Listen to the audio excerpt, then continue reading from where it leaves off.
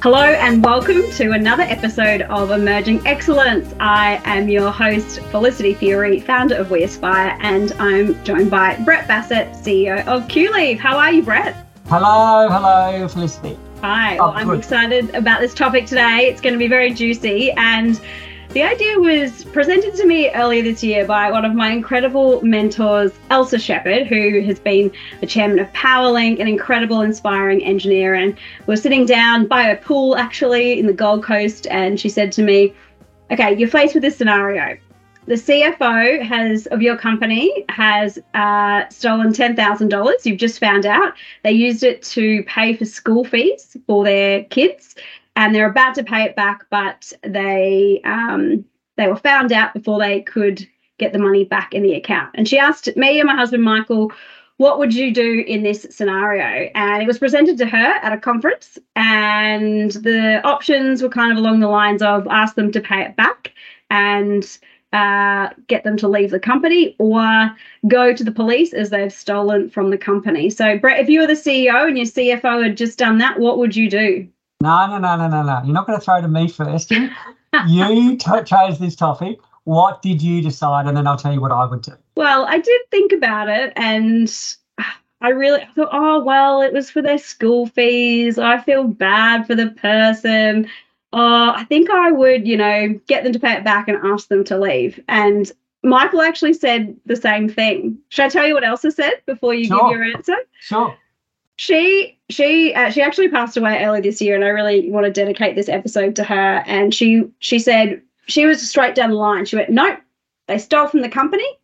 They need to be reported straight to the police. And she was had a really hardline attitude to it. What would you say, Brett? Well, I need to caveat my response by saying I used to be a policeman many, many years ago. I've spent most of my working career working in regulatory agencies. In my consulting career, and you know where I'm going with this now, Felicity, I've travelled the world dealing and investigating fraud and corruption.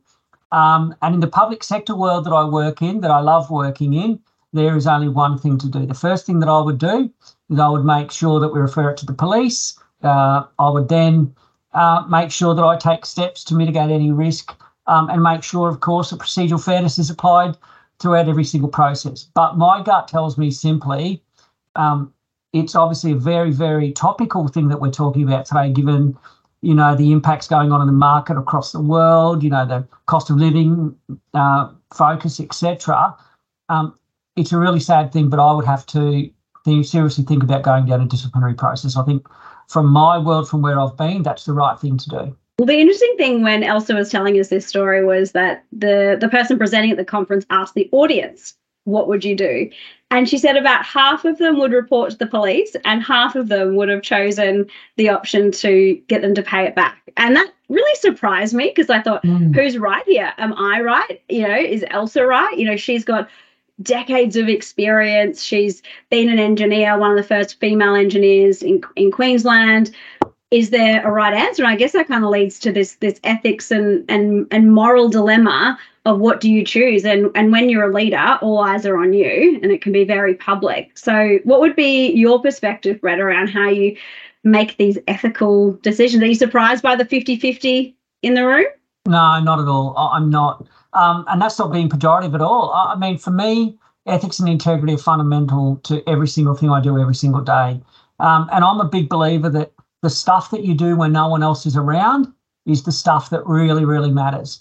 And so, the way I sort of look at it is what is happening outside of people's work life absolutely will impact them in the work environment. And we've spoken about this before.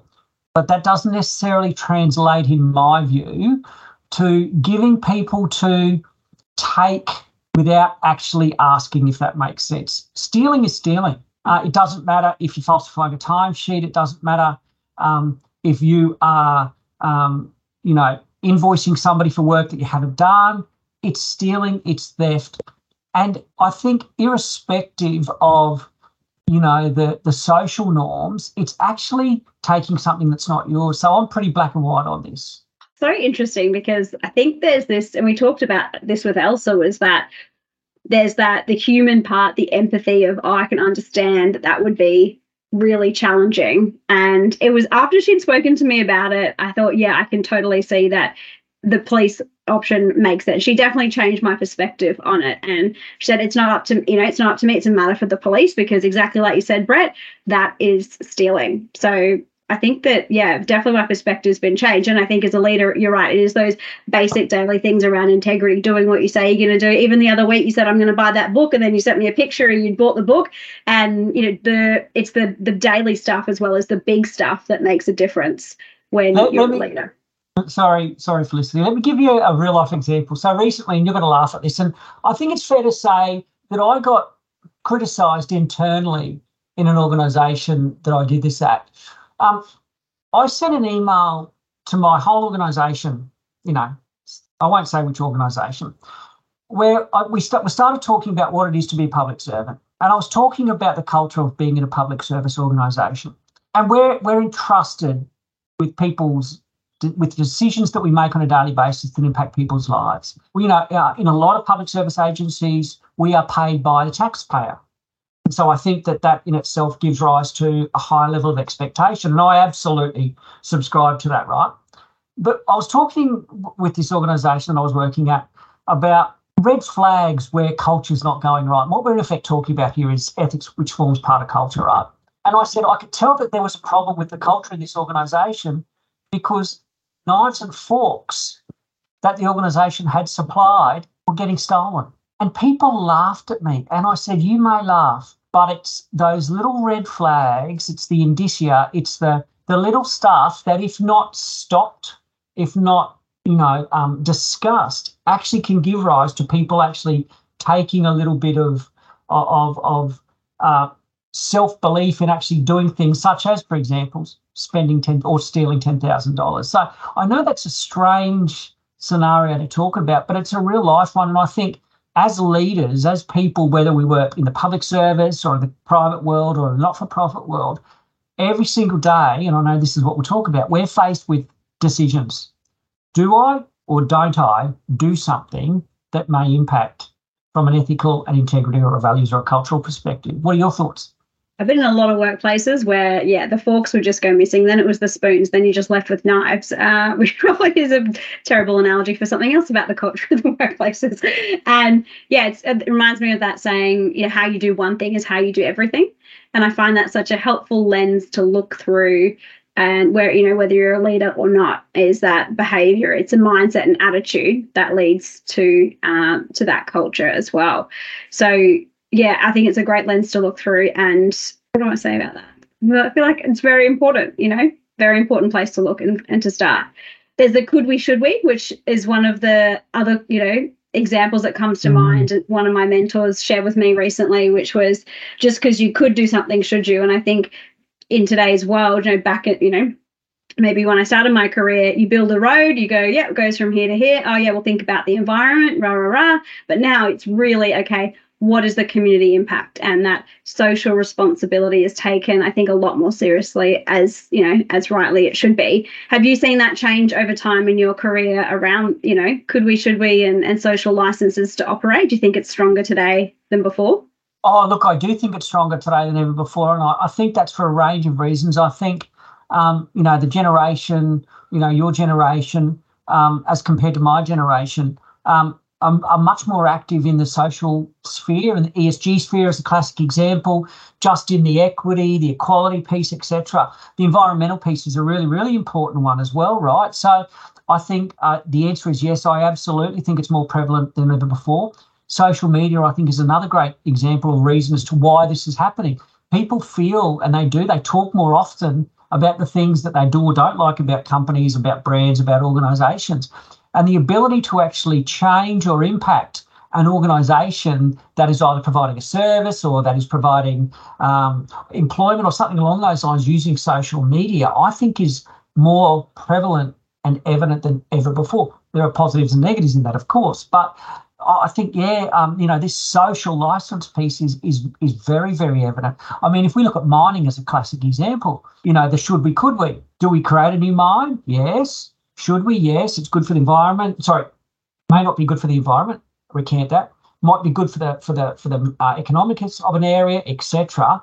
But then it's that should we piece with the environmental considerations, right? So I think this is something that organisations have to deal with every single day. Do you think leaders should be vocal about it? And here's an example. I was working at a design consultancy, and it was around the time of the yes/no vote on gay marriage, and the company hadn't publicly said what their position was. And I thought, is it really the company's place to say? And some of the staff were not so kind to the CEO of the company, saying he should be talking about it. And I think my view was, it's a pretty big ask for the leader of a company that's outside their scope, probably as a design consultancy and engineering. Do they need to be commenting on social issues? What's your thoughts, Brett? So once again, with my public sector hat on, I think it's difficult for me as a senior public servant in the organisation or in organisations that I've worked in to actually have a view. Public servants such as myself need to be apolitical at all times. And so I think given that view, in some instances, very, very difficult for me to make a public comment about something.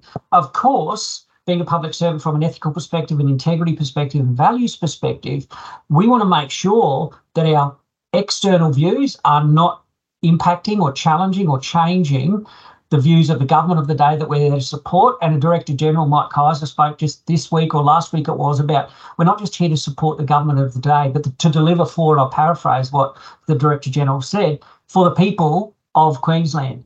And so I think it's a really fine line as a public servant to make sure that your external and personal views don't come and impact your work views. And in fact, if that does happen, then there's conflicts of interest, there's perceived biases, all these type of things that we have to deal with on a daily basis. So my long answer to your question is, in the public service, I absolutely keep my private views separately to my work views, and I certainly would not advocate or make any comments from a private perspective in a work environment. Might be a bit different in the commercial world, though. One of the roles I had, I was a design manager working on a large infrastructure project, and I was representing the people that were, had the funds to build the infrastructure. And part of that role was negotiating between the government, the contractor, and the designer. And I've been in all of those roles myself personally, so I could really see their perspective and their view around solving particular challenges. I'm deliberately not mentioning exactly what project and what it was. And it was tricky for me because I thought, okay, well, what's my job here? I'm representing this organisation, and this is the interest of that organisation. So that's what I need to push forward and negotiate with all of the different parties. And it was tricky because I'd seen all those perspectives before. And then, there was also, I live in this community where we're building this piece of infrastructure. How do I make it great for the community as well? So I think, you're right. You got to put the hat on in whatever role you're in that situation that you are in at the time. Yeah, I think that's right. And I've done some consulting work. I did consulting for about 9 years in total. And one of the things that my clients used to like about me is if I couldn't do something, I was able to say no, and they respected that, right? And so I think, from the ethics perspective as well, it's not dissimilar to what you say. You've always got to be focused on what the client wants, but can you do it? Should you do it? Will you do it? Are the three key things, right? So will you do it? That's an interesting one. Great questions to ask, because I think there's a lot of things that we definitely can do and could do, but the should do, I think, is the real kicker of, okay, is this really, thinking about the systemic view, and this, leaders do operate in a system. You're not just operating on one thing at one point in time. All of those different aspects need to be considered as well. How would you? That's right. So, sorry, I was going to say, and one of the things that I sort of subscribe to all the time is, and we've spoken about this on different episodes before, the decisions we make today impact those who are running or sitting in the chairs in the organisation in the future, right? And so when I think about, those type of conversations that we're having today, it's always, what is the impact if I do this? And that helps with the should I do this piece, right? So, the should piece is really, that's where the ethical piece, I think, might come into it. So I'm always a big believer, what is the impact in the future? That was kind of leading into the question I was going to ask, which is how do you develop it in yourself? And in emerging leaders? Because I think a lot of the ethical situations are sometimes you have to be in it to kind of figure out how you're going to navigate it. Is there a way to train and develop people, is it in those situations? Because I think it can be really difficult unless you're really living it. Yeah, look, I think for me, it's part of the way you're brought up. It's part of your environment externally.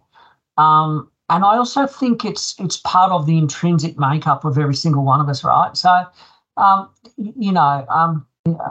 yeah, I've lived and breathed this literally for a long period of time in my different public service careers, but one big job in particular. So how do you grow it? I think the living and breathing piece. You've got to be exposed to ethical dilemmas, and you've got to fumble your way through it. I mean, once again, in the public service, we've got a fantastic framework by which we can help work through these ethical dilemmas, right? So we've got codes of conduct, we've got decision-making matrices, we've got, conflict of interest processes, et cetera, et cetera, et cetera. But, I think the best way that I've experienced to work through this is actually the practical lived experience. You'll make mistakes, identify those mistakes, and then fix them next time. So, I think at a base level, I think there is nothing better than being hit with an ethical question, stopping, getting feedback, getting input, getting advice from different people, and then asking yourselves really a really simple question. This is what I do on a daily basis. How would this look in some type of media article? Or how would this look to somebody sitting in a courtroom or something along those lines, right? And importantly, can I face my family at home? They're the really important things that I look at, which help me make those decisions on a daily basis. The Courier Mail test was drilled into me when I worked at Brisbane City Council, and I think it's a really, really good one, and kind of comes down to that, the optics part is, you could be doing the right thing, but there might be something there that makes it appear, or, the perception of that reality might be different with different lenses applied. And I think the Courier Mail test is a great one to ask. If this is on the front page, would I be okay with that? And is that something you think about as well, Brett, in terms of the optics and that perception of different kinds of people when you're making those ethical decisions? I think the really important there is, and you sort of made mention of it in the lead into that question, was this perception piece. Somebody's perception is their reality, and that's okay. And I think what I've seen over my period of time is that sometimes we forget to turn our mind to, well, why is it that person's reality? And I've been in some roles where people's realities were really quite different to mine because of the emotional attachment to, the organisation that I might have been involved with at the time, or the way that the organisation was making decisions that might have positively or negatively impacted them. And so I think, the media test, always saying, well, why is somebody else looking at this, will actually help you, in my experience, actually make sure that you're covering off on all the questions and the decisions that you need to make. So, there's the old adage, where there's smoke, there's fire. I don't necessarily agree with that, but I do think, the adage that somebody's perception is their reality is a really important evener, not a very good word, equaliser in respect of helping make these decisions. Yeah, that's good. Again, council was a great learning ground, and often I would be, as a project manager of road projects, etc., be asked, well, the councillor has to kind of justify this to the community. How would you justify this design? How would you justify these things? And then from an engineering perspective, it can be really obvious, but then from a community perspective, it might not quite make sense. And there was actually one project where, not to get too technical, but the road hierarchy said it was a local connector road, which meant it should have a certain speed limit, shouldn't have speed calming devices, and a whole bunch of things like that. And we actually worked with the community to change that. It was almost like changing the standard, but using that engineering judgment to go, well, what's going to be in the interest of the community, of the flora and fauna, and the environment that we're working in. And it was amazing to see. I was super impressed with council being open to changing something so rigid as a road hierarchy, which the engineer in me is like cringing about, but it really was the right solution for the community and the outcome. So that was probably a good could we, should we? Well, no, we shouldn't. How's it going to work best for everyone? But I think what I took away from that story there, Felicity, is what you did is you actually sought advice or input from others who had a view, right?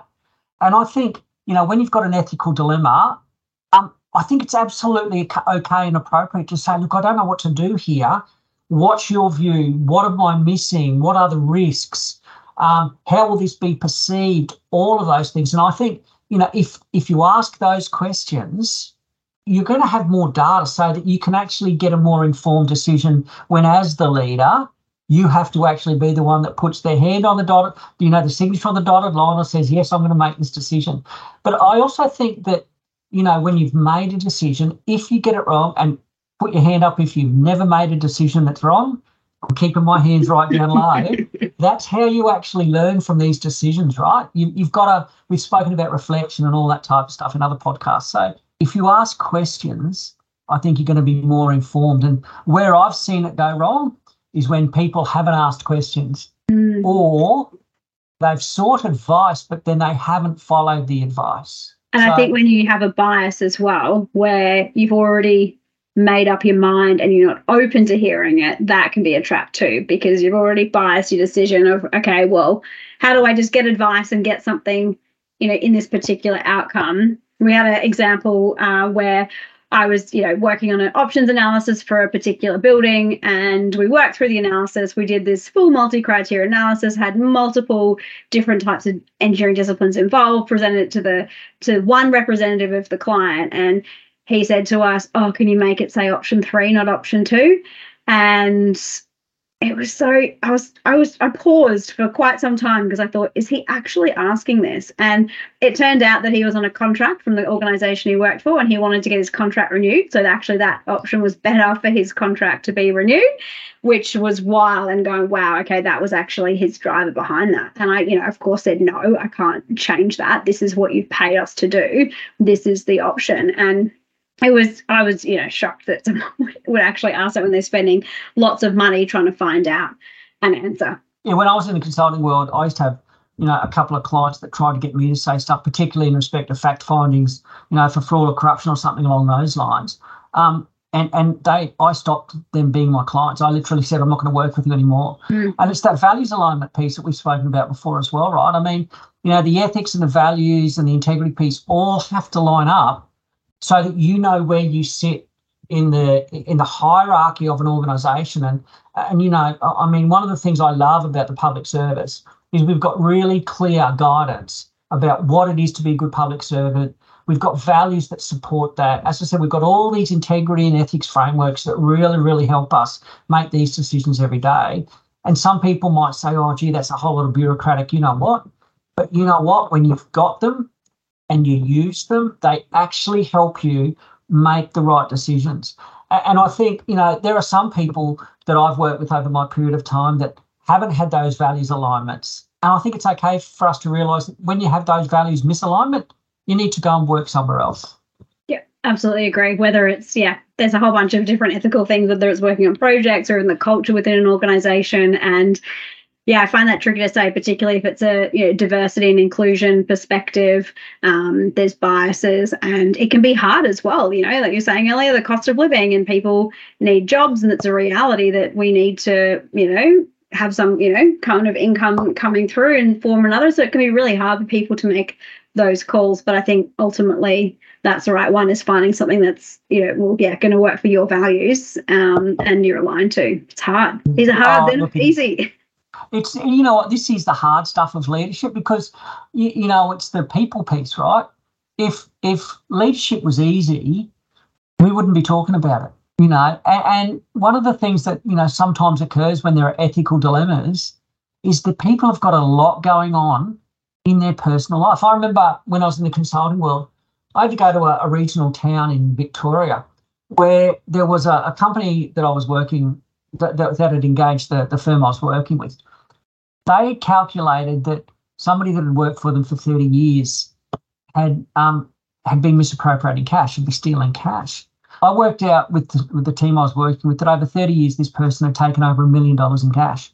Now, this person also happened to be married to the local sergeant of the police. And so, there was a lot going on in this person's life. She had a gambling problem. And so, every single reason, people do things for a reason, right? We don't necessarily need to understand them. We need to acknowledge them. But, when there's an ethical conundrum, sometimes it's for a really, really important reason in that person's life, whether it's you who have the ethical conundrum or somebody in your team. So I think it's something we've always got to keep in the back of our mind. Why is this happening for this person at this time? I like how you frame that. Is important thing I think to remember too when you're leading people is you can like the person, but you might not like their behaviour. And if you can separate those two things, I found that to be really powerful, because you can still have that human to human connection, but it's more around the behavior, the process, the actions that hasn't been working, and can be a helpful diffuser, I think, in a lot of situations where you're talking about a behavior and it's not so personal as well. Is that something that you've used before as well, Brett? Yeah, I often use earlier in the conversation, Felicity, and I just sort of made mention to it then in the last response.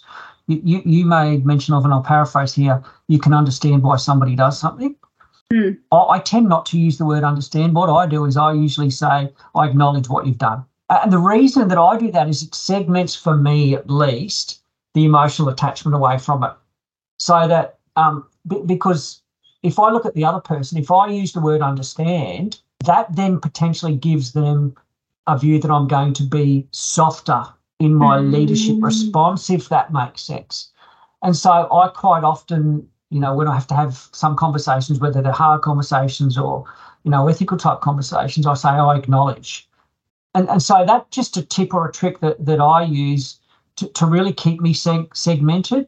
I do think, that the external factors that might impact somebody's behaviour, for lack of a better word, may help in respect of what disciplinary actions or mitigation steps you need to take moving forward. But I do think that it's important to be able to separate that reasoning behind the actual activity, if that makes sense. Definitely. And I'm noticing as you're sharing that one thing that I know I do is I'm such a people pleaser. I just want to fit in. I want people to like me. I want to have friends. And in some ways that can be really helpful. But when it comes to these situations, it's really tricky. And I think knowing yourself of what are those, you could say, not biases, but things that you might push you in certain directions, where I would know that I go, I'm so drawn to that. I'm so triggered by this.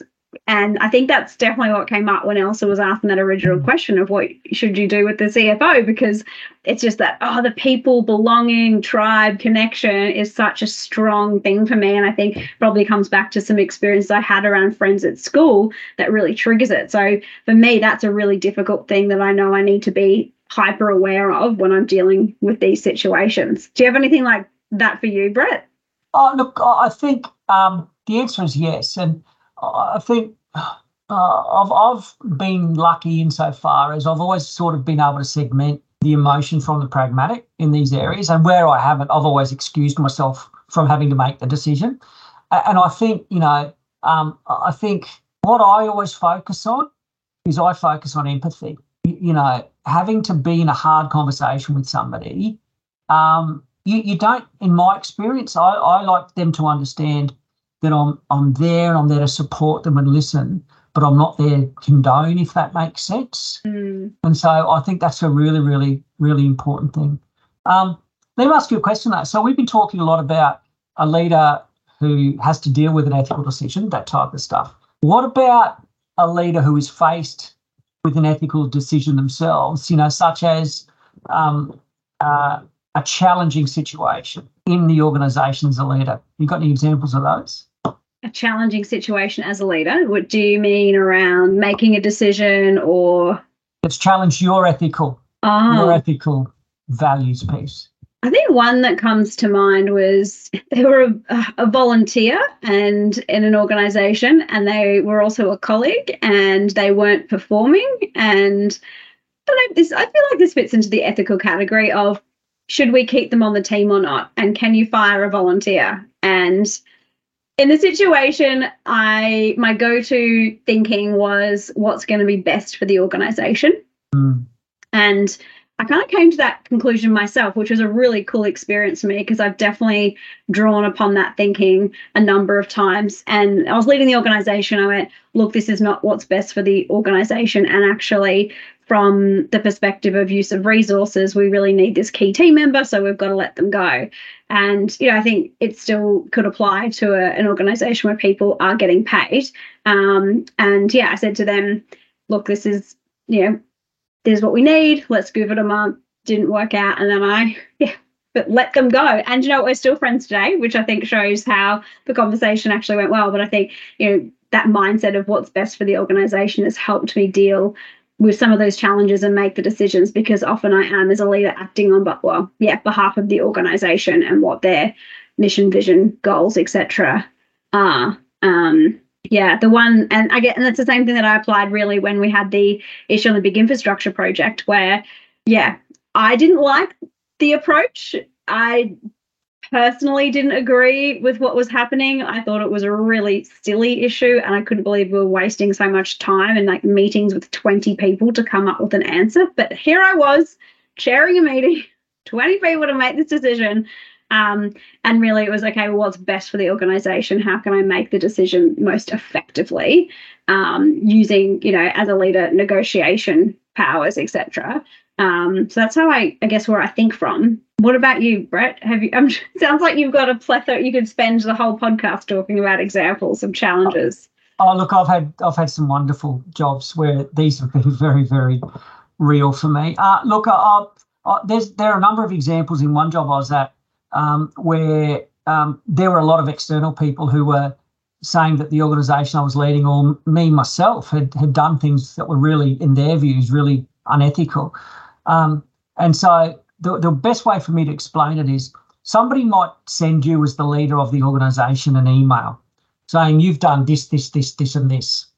Some leaders might just go, okay, well, I disagree with that person, and leave it at that. But the way that I demonstrated my ethics and my integrity every single day was, every time one of those things came in, and I'm saying there were lots of these things that came in, I would send them to my boss. I'd say, you need to know about this, I'll leave it to you to deal with. You need to know about this, I'd need to let you deal with it. Now, of course, nothing came out of those things, because I was always straight down the line and played a very straight bat. But I think, what's the adage? A problem shared is a problem halved, or something along those lines. And I really believe that, if somebody is saying, if you're the leader and somebody's saying that you're acting unethically, I think you've got an obligation to take that out of your hands and give it to somebody else. Now, once again, in the public service, we've got a whole lot of integrity frameworks, integrity agencies, and people that we can refer ourselves to, right? And I say that most directly. That's absolutely appropriate, because we are public servants.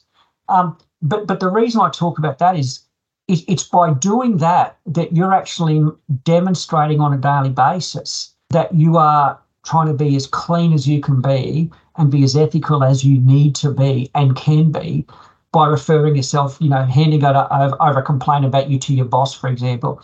Now, that's a really, really hard thing to do, but I'll tell you what, when you do it, it's actually like a load off your shoulders. And I had to do that in one role many, many, many times because of the role I was holding. You made me think of an example where I did it badly. Should I share that with you? Sure.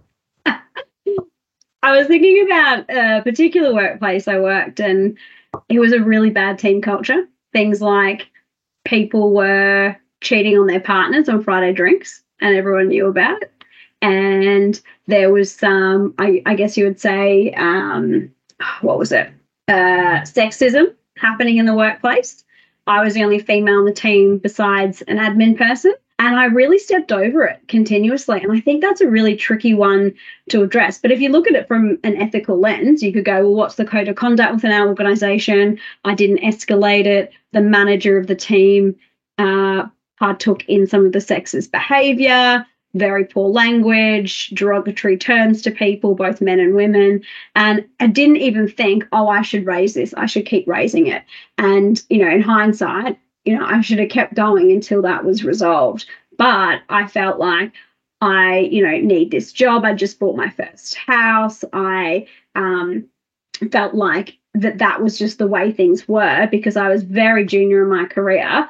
and I hadn't been exposed to many workplaces. And the previous workplace also had lots of, bullying culture as well. So I really legitimately thought that maybe that's normal, and didn't go back to, oh, here's the code of conduct, like you were saying, that we operate in this workplace. So I think that's a situation where I did it poorly. And what would you do, Brett? Like, would you recommend it to, Felicity, that is a really tough thing, right? I mean, people that put their hands up as whistleblowers or whatever the colloquial term is, they are really, really brave people. They are extremely brave, because to put your hand up or your head above the parapet, in some organisations, in some cultures, within organisations, you are the one that's going to be different to everybody else.